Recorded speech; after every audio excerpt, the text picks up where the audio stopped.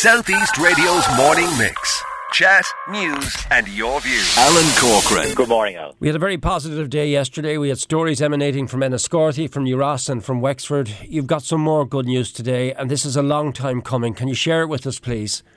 No, absolutely. So Minister Darragh O'Brien is announcing that funding approval for over 6.4 million for the new domestic violence refuge in Wexford Town, that's the Wexford Women's Refuge, can now proceed to construction. And this is a 13-unit domestic violence refuge. It has been a long time coming, but this will be the state-of-the-art facility. It is the least that people who are fleeing from domestic violence deserve and need. And I think the confirmation now that this 6.4 million euros is confirmed that construction can actually start because it's been through the design process is really, really good news for Wexford Town, and something very much that I think everybody has been fighting for, including yourself, Alan, for a long, long time. The construction of the new 13-unit domestic violence refuge, according to the press release, this for me is one of the most heartening things of all. Would you like to share that information with us, please? Yeah, so the construction of the 13-unit domestic violence refuge, it's now expected to start construction before the end of this year and be fully completed in early 2024. And as part of the National Domestic, Sexual and Gender-Based Violence Strategy, in Wexford is the first of these buildings to be commenced under this new strategy. And Minister Darragh O'Brien has been putting the funding forward for this project, as Minister Helen McEntee within my own Department of Justice as well, and myself have been ensuring that this funding is going to be put in place as well. But I think the work of so many people in Wexford Town for fighting to get this refuge in place. I mean, there's an existing one there, but it's it doesn't have the state-of-the-art facilities. Vicky Barron, as the chair, has been doing great work of the board there, as has so many people. But I think to see this work start is a huge credit to all of the people of Wexford Town and the county of Wexford as well. Minister Darragh O'Brien, he has made some very important comments as well. Would you like to just address them as to what he's actually said? Because I think it's very important, just in relation to what the Minister has said about this and the importance of this, and now the commitment to make it finally happen.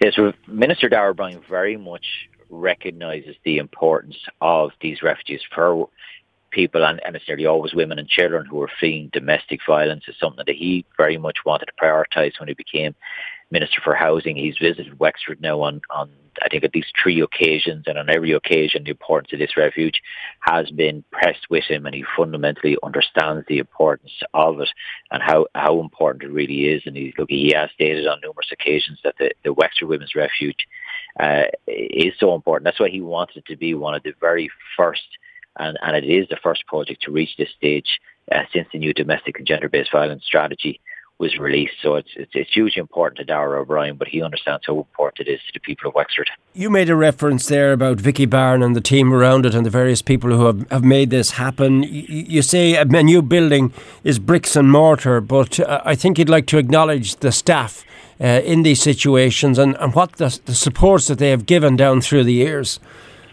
Well, this is it. I mean, absolutely. The huge work by all of the volunteers that have come and supported it over the years, and people have been there and since moved on. But not every county has their refuge. It's a testament, I think, to all of those volunteers over the many decades to been determined to ensure that women and children fleeing domestic violence in Wexford have somewhere that they can seek refuge while trying to get the supports that they need to get their lives back into a safe situation. And I think the work that they do down there is absolutely phenomenally important work and really deserves to be commended.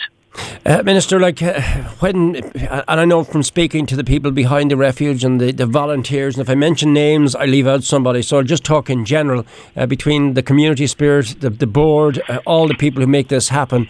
But I know one of the most traumatic experiences when a family arrives in the refuge on the first occasion.